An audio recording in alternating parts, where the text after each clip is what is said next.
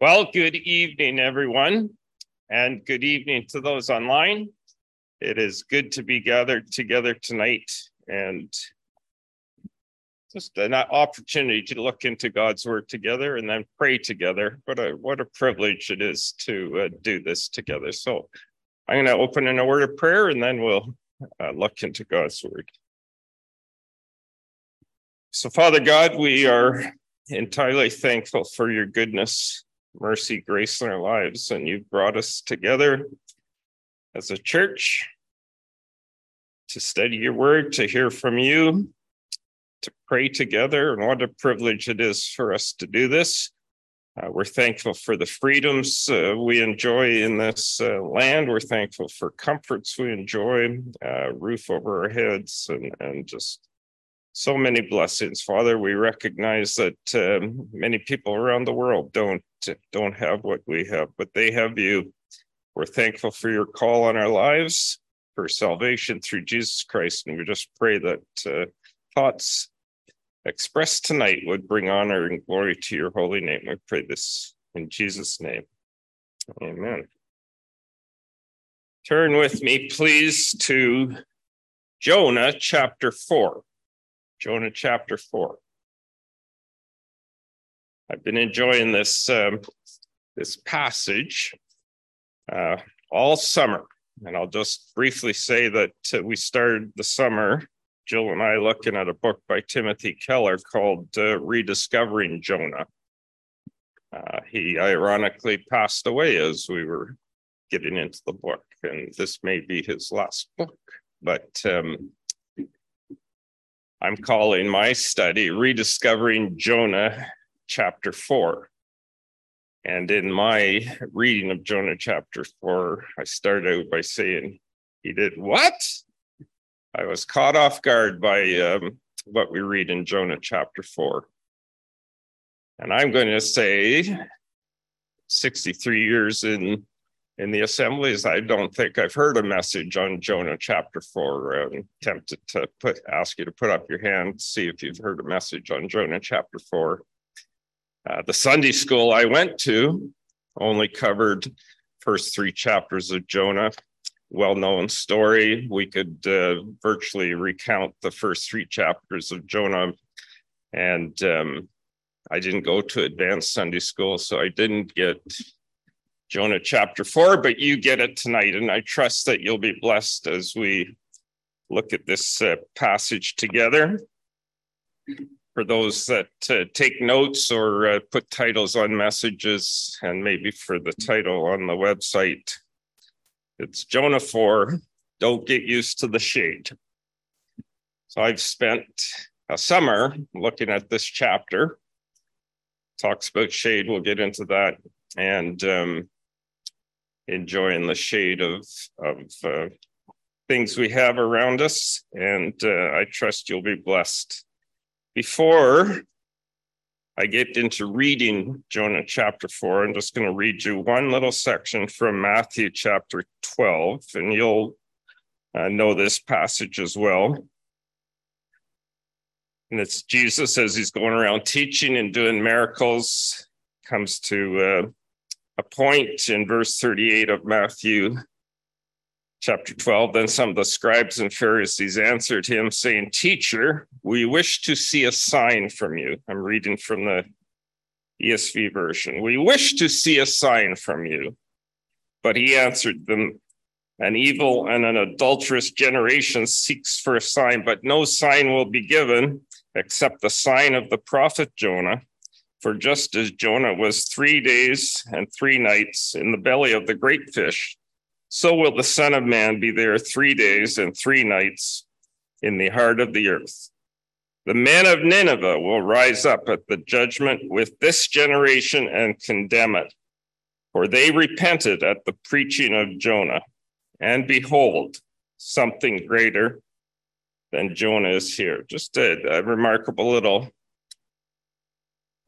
passage. I took a couple points from what we read in Matthew 12. First off, the story of Jonah is fact. The story of Jonah is not myth. Jesus referred to it as fact and used to to say it was a sign. There's an eternal purpose for what happened in Jonah. And we would read that the men of Nineveh will rise up on Judgment Day and condemn the unsaved. It's about a sign. Jonah and the whale is a sign pointing to the Lord Jesus and pointing to the fact of the resurrection. And we're not getting any more signs, brothers and sisters. That was the last sign, the resurrection. We hang our hat and our faith and our hope on the glory of the resurrection. That was the sign given to us. And finally, a little passage in Matthew says we are to focus on someone greater than Jonah. And that's part of what I want to pull out tonight as we look at Jonah chapter 4. Someone greater than Jonah to think about. In Sunday school, I would have grown up thinking Jonah was a hero of the faith. Jonah chapter 4 makes me rethink that. We learn a lot of important lessons from Jonah chapter 4, and I would just point out at the start, if we don't study Jonah chapter 4, I think we miss the message. We need to study Jonah chapter 4. We need to teach it to our kids in Sunday school. Jonah chapter 4, to me, holds the meaning for what the whole story's about. And as I read this passage, I'm going to ask you to be thinking about 3 questions for yourself. Should God not have pity? Is it well for you to be angry? These 2 questions are directly out of Jonah chapter 4. Should God have pity? Is it well for you to be angry? And then the 3rd question I ask myself, drawing it out of this passage, how will your story end? We think we know how Jonah's story ends. If we go to Sunday school, chapter 1, God gives him a message to take to Nineveh. Instead of going northeast, he goes west. He runs away from God, tries to avoid his mission. Thrown into the sea, swallowed by a whale. Chapter 2, in the mid-belly of the whale, he prays a prayer of salvation. He recognized God's sovereign grace on his lives, and he prays for salvation, and the whale coughs him up on dry land. Chapter 3, God again gives Jonah a message to take to Nineveh. This time Jonah obeys, goes to Nineveh, preaches this message. Nineveh repents. They live happily ever after. End of story, right? And then we read Jonah chapter 4. But it displeased Jonah exceedingly. I said to myself, what?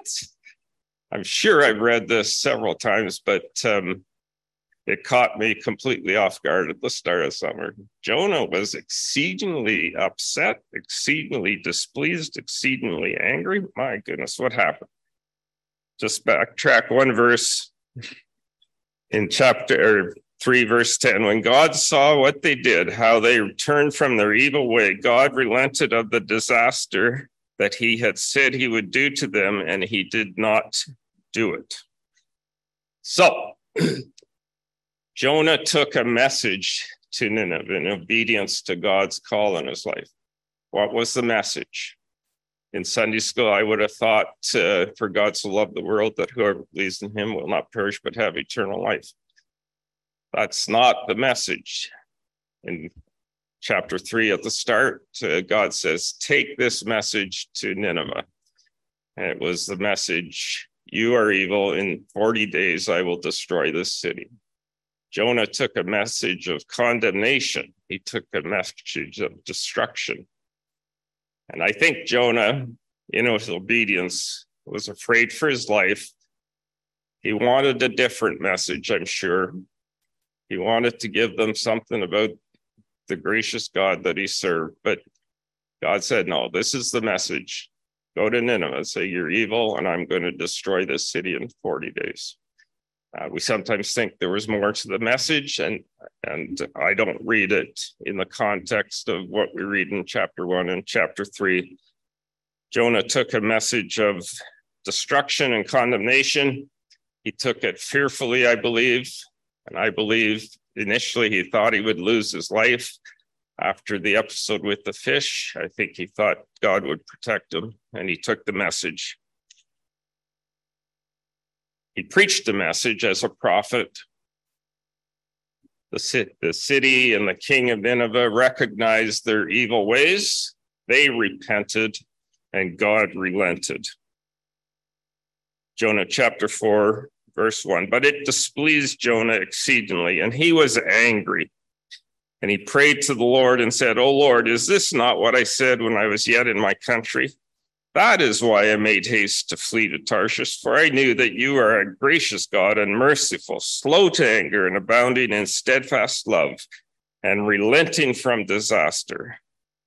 Therefore now, O Lord, please take my life from me, for it is better for me to die than to live." And the Lord said, "Do you do well to be angry?" Jonah went out of the city and sat to the east of the city and made a booth for himself there. He sat under it in the shade till he should see what happened to the city. Now the Lord God appointed a plant and made it come up over Jonah, that it might be a shade over his head to save him from his discomfort. So Jonah was exceedingly glad because of the plant. But when dawn came on the next day, God appointed a worm that attacked the plant so that it withered. When the sun rose, God appointed a scorching east wind, and the sun beat down on the head of Jonah so that he was faint, and he asked that he might die. And God said to Jonah, "Do you do well to be angry for the plant?" And Jonah said, "Yes, I do well to be angry enough to die." And the Lord said, "You pitied the plant for which you did not labor, nor did you make it grow, which came into being in a night and perished in a night. And should I not pity Nineveh, that great city in which there are more than 120,000 people who do not know their right hand from their left hand, and also much cattle?" Trust the Lord will bless you as we think of these verses together. Please come to me afterwards. I have never heard that story before. Never taught it in Sunday school, but I've enjoyed chewing away at it for 4 months. It was part of my fear that Keith would teach on it Sunday morning past or solace on Tuesday evening. Would touch on Jonah chapter 4, and this would be a little redundant, but thankfully I get to share what the Lord's put on my heart. Trust you'll be blessed as we paraphrase chapter 4. Jonah's angry right off the bat. His message has become redundant. He prophesied destruction on Nineveh. Suddenly, that's not going to happen anymore. He's very angry. He's so angry, he says, "I want to die." He says, "I know you are a merciful God. I know you are loving. I know you are gracious, slow to anger and abounding in steadfast love." He's virtually verbatim quoting God who appeared before Moses, Exodus 34, as Moses was preparing to rewrite the second set of tablets. God appeared before Moses and said, "The Lord, merciful and gracious, slow to anger and abounding in steadfast love." The Lord God revealed his character to Moses, as Exodus 34. The children of Israel embraced that character of God down through the years, and Jonah here is virtually repeating it to the Lord, saying, "I know who you are. I know you're a merciful God." But he's angry. He wants to die. And then he builds a hut for himself outside the city to see what happens to Nineveh. Along comes this plant, gives him pleasant shade. He's enjoying it. He loves it. He's happy. And the plant dies, gets angry again, wants to die. And the Lord concludes the story of Jonah with the question, should I not pity Jonah? There's only 2 books in the Bible that end with a question. This is one. You can find the second one by yourself. Should I not pity the great city of Nineveh? That's our first question we want to deal with tonight. Should I not show pity to Nineveh? If you allow me a little chuckle. It says, should I not pity Nineveh? They don't know their right hand from their left hand. There's a little humor in that, I think. Almost some sarcasm. So Jonah 1, we would know that the city of Nineveh is known for its evil ways. They are evildoers. History would tell us that the Assyrians attacked Israel every chance they got. They were a brutal people. They were the sworn enemy of God's people, the Israelites. Jonah had to go to them, and God would say, should I not pity Nineveh? They don't even know their right hand from their left hand. Made me think of Paul in Acts 17:30, as he's speaking to the wise men of Athens. He said, you don't even know this God you're worshiping. In the past, God forgave such ignorance, but now he commands everyone to repent. So in the past, God forgave certain ignorances, but now he calls everyone to repentance. He's called the people of Nineveh to repentance through the challenge that he gave Jonah. So I believe Jonah just said, you are doomed. This city is going to be destroyed in 40 days. You are evil. You have turned your back on God. And God relented. Should I not pity Nineveh? It's a bit of a redundant question, isn't it? We would sit here tonight and say, of course, you should pity Nineveh. You are a sovereign God. You have your way with history. You have your way with mankind. Of course, you should pity Nineveh. How sovereign is your God? If God took away your shade tonight, would you say, okay, that's all right, as he did to Jonah? Don't get too comfortable in your shade. And we would say, yes, God, we recognize you are sovereign. If you want to take our shade away, take our shade away.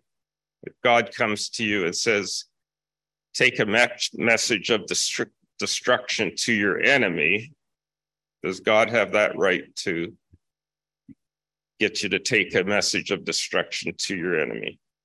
Hopefully we'll say, yes, it's a dangerous mandate, isn't it, to trust a sovereign God? What if he gave us a message that was life-threatening? What if we were in Ukraine and we wanted to obey the Lord by going into Russia to preach a message of some destruction on Russia? A challenging question: how obedient would we be to a sovereign God to take a dangerous message to our enemy? Thankful we live in Canada. We might not say we have enemies. We're a peaceful, loving, forgiving culture, but we might have a gospel message that we think certain groups of people don't deserve, or certain groups of people wouldn't listen to. So if God calls us to preach a message to a certain culture, we might say, oh, no, they're not going to listen to that. Let's agree tonight that in the context of God having pity on Nineveh, if he wants to have pity on a certain culture group, if he wants to have pity on a certain segment of society, he is sovereign. And if he asks us to take a message to that group, we must. 3 ways we can react to God's sovereign character. If we're given a task, a mission, chapter 1 would say we might run away from it. We might disobey. We might turn our back on God. Chapter 2 of Jonah would say we could personally embrace it, wrap ourselves in the comfort and warmth of a salvation through a gracious God. Chapter 3 would say we obey, we take the message, we share it, we proclaim it to the evil world. around us. Let's be marked as people operating in Jonah chapter 3. 2 Peter 3:9, the Lord's not slow to fulfill his promise, as some count slowness, but is patient toward you, not willing that any should perish, but everyone to come to repentance. God is sovereign. We have a message to proclaim to the world around, including our enemies. Let's be faithful to the end. Next question I'd like us to think about is it well or good for you to be angry?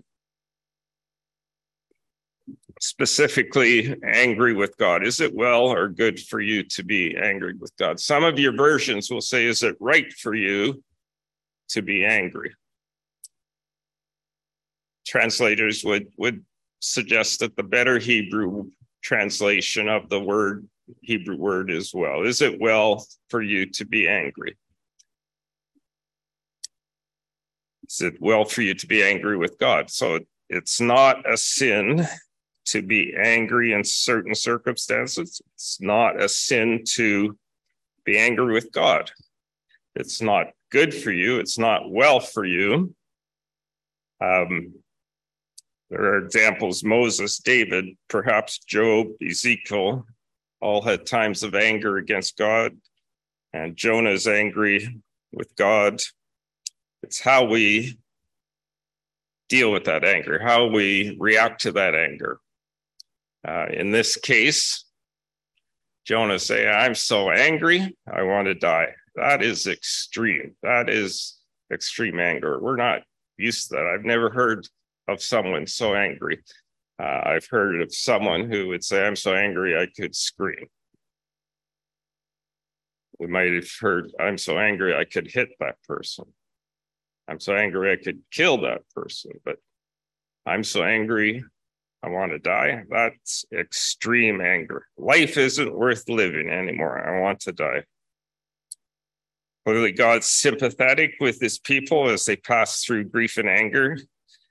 He's fully willing to hear our expressions and our concerns as we pour out our concerns and pain.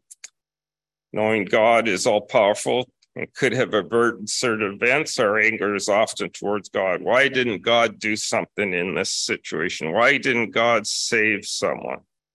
These are hurting questions for Christians. Theologically, we know that God does no wrong, but emotionally, we experience anger. As I look at this story, and then I think of what we read in Matthew chapter 12, that in the end, the men of Nineveh will stand up on Judgment Day and condemn those that did not repent. There's eternal purpose for what happened in Nineveh. God had a plan. God had a sovereign plan. He had purpose. He's going to use the men of Nineveh, the people of Nineveh, in the end days.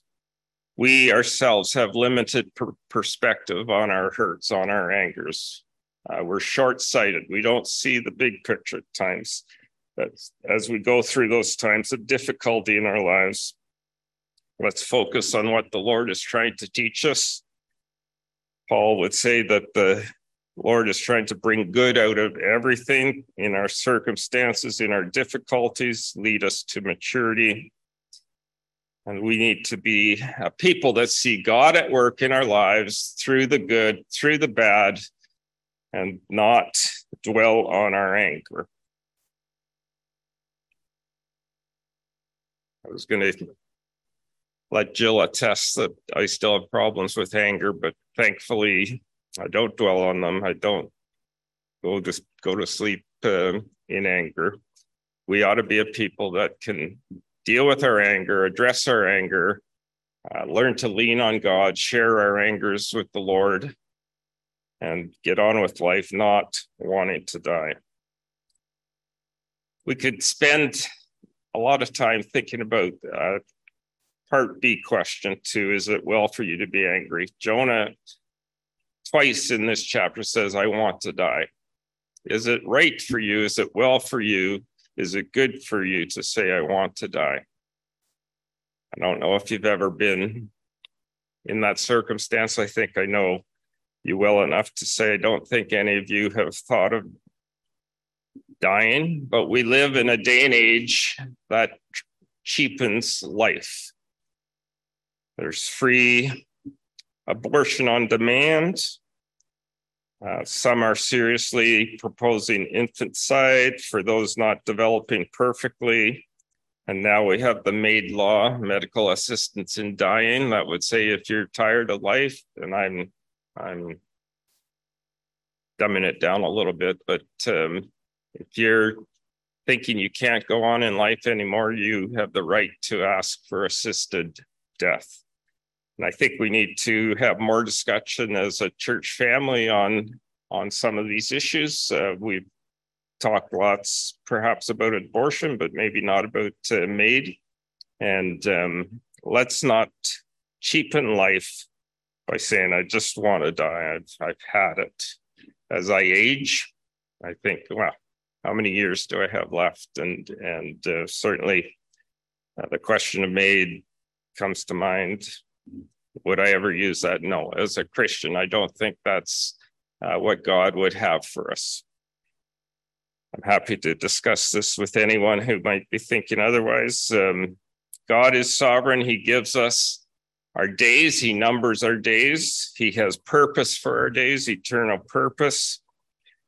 And Job testifies in chapter 30, verse 23, I know you will bring me down to death, to the place appointed for all the living. Ecclesiastes 8 declares, no man has power over the wind to contain us, so no one has power over the day of his death. God has the final say over death. 1 Corinthians 15:26, Hebrews 2:9, and Revelation 21:4. Euthanasia, assisted suicide are man's attempt to usurp God's sovereign authority on our lives. Let's be talking about this. Let's be dealing with a culture that cheapens life around us and affirming God's sovereign purpose for our lives. 2 Corinthians 4:16-18. We do not lose heart, though our outer self is wasting away, our inner self is being renewed day by day, for this light momentary affliction is preparing for us an eternal weight of glory beyond all comparison.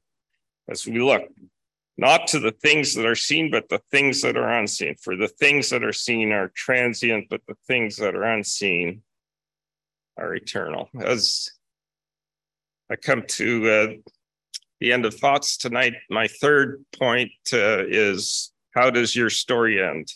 In Sunday school, we might have thought how Jonah's story ended. They lived happily ever after. It's important in every passage of scripture we read it, start to finish, make sure we know how the story ends. How does your story end?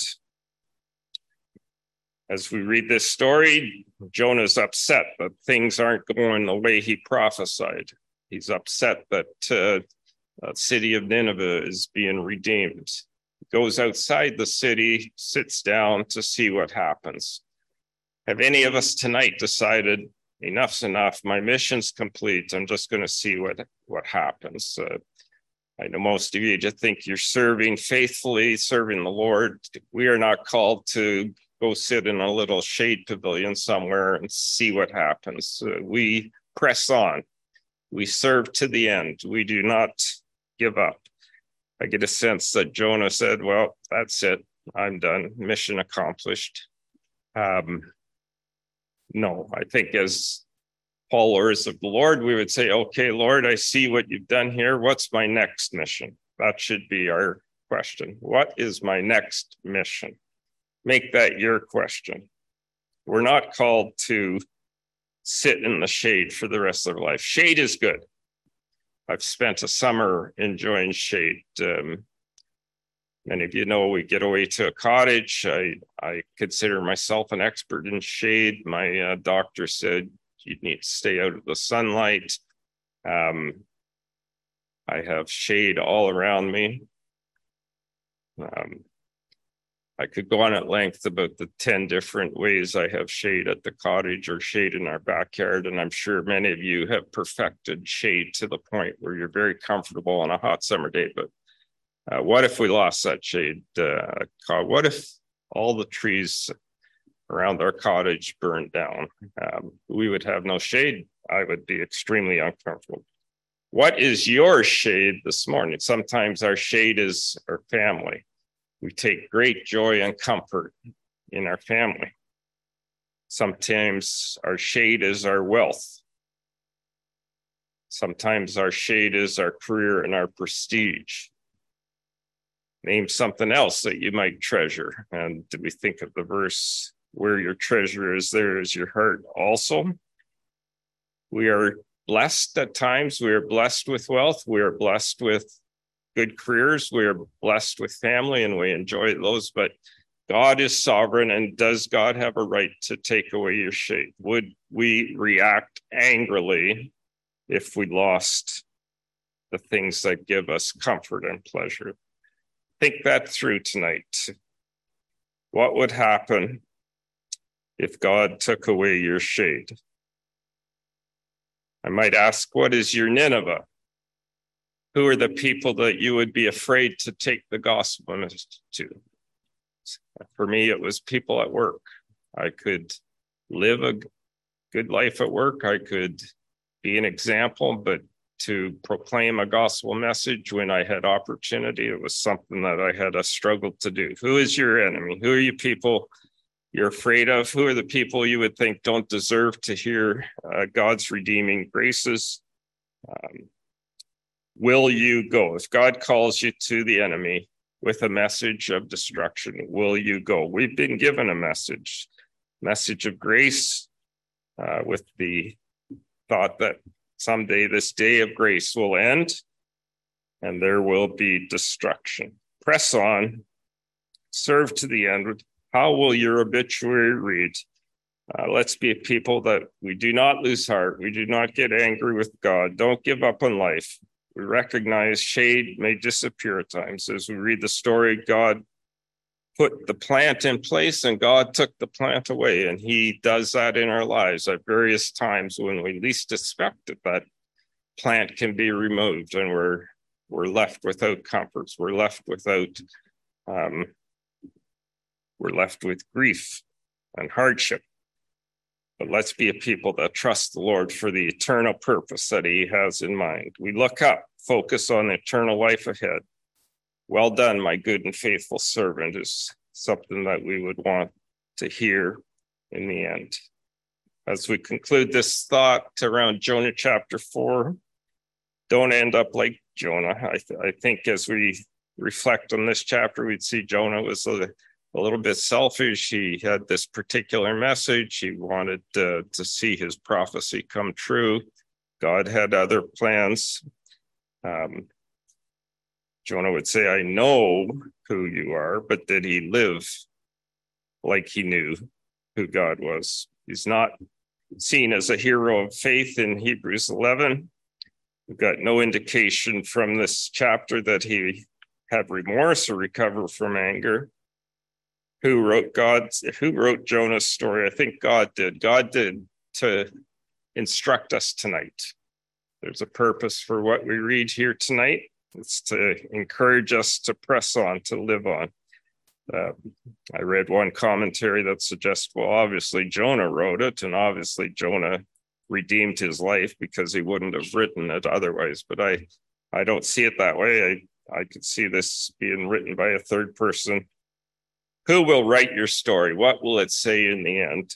Be faithful to God's calling and purpose for your life. This whole Jonah account that we read about from chapter 1 to chapter 4 is a story about God. It's a story about God loving an evil culture. It's about God having a redeeming message of grace for that evil culture.